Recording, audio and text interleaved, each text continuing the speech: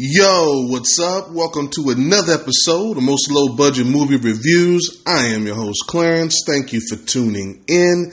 In today's episode, I have a movie that came out this past weekend starring Jennifer Lawrence in this R-rated comedy, No Hard Feelings. I believe it's that hard R type comedy. Now, Jennifer Lawrence is more known for her dramatic work, the Hunger Games series, Red Sparrow, Passengers, Silver Linings Playbook, which she won the Academy Award for. But she's no stranger to comedy. I mean, she's most recently was in the Don't Look Up movie on Netflix original, which was, an ensemble cast, but it was pretty good. Now, correct me if I'm wrong, but I don't recall her doing any type of really hard R comedies before.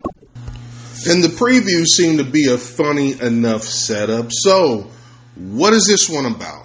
Now, we start out with Maddie, Jennifer's character, getting her car towed due to a tax lien situation. Turns out this is her mother's house, and the taxes have gone way up since the rich people come there for vacation, have built vacation homes and things. And she is desperately trying to save that home, but she's an Uber driver and a bartender. And she just lost half her income by losing her job. So she looks online to find another car, and when she comes across this ad that says they'll actually give you a car, a Buick, I believe, if you date their son. And I put dates in quotation marks because they really want you to socialize with him a bit and take his virginity. You see, he's very, very shy. He's just follows all the rules, never takes any chances. I mean, he doesn't even drive, and he is 19 years old. Now, his parents don't want him to go off to college like that. He'll be ill-prepared socially to, be with everyone away from home. But they want it to appear organic. They don't want them to let him know that they set this up for him. So they tell her where he's working so she can go and meet him. So she goes to, his animal shelter where he volunteers, and she starts working on him. And that's where I'll stop, because from there she befriends him and tries to coax him out of his shell. However, she realizes what a sweet young man he is and starts to become more than just a job.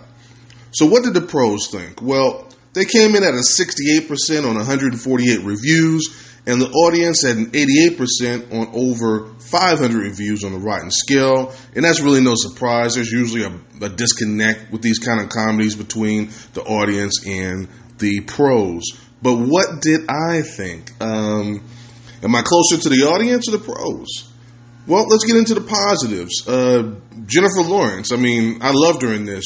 She has some real comedic chops, more than I thought she would have. Her delivery and timing was all on point, and you can clearly see she was all in on this role. Anytime an actress is willing to go fully nude in the name of comedy, do a fight scene where she does a suplex on someone, well, that's a committed actress. I tell you. There were a lot of genuine laugh out loud moments here, but not all of it was all over the top. Some of it was just like one-liners and the timing of saying, the right thing right after a statement. So there was a lot of that going on as well. Her co-star, I do no fact-checking, so I can't think of his name right now, but he was really good as the shy, introverted, 19-year-old. They had really good chemistry together. Now, the core of the story was fine, and it does the job. Nothing you haven't seen before, which kind of leads me into my negatives. Like I said, it's fine. It's not all that original. But the problem isn't that, again, like I said, a lot of ideas have been done before, so it's not about the actual idea itself. It's about how you execute it. And here, not the story nor the execution had anything new or original in it. And this is supposedly one of those, like I said, a hard R raunchy comedy. And it has its moments, but it doesn't go nearly far enough. There are a few jokes where I wish they would have went just a step over the line, but they stopped short of really being offensive.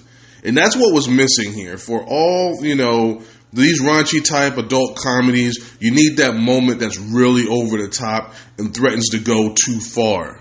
And they don't have any of that in this movie. And they follow the formula all the way down.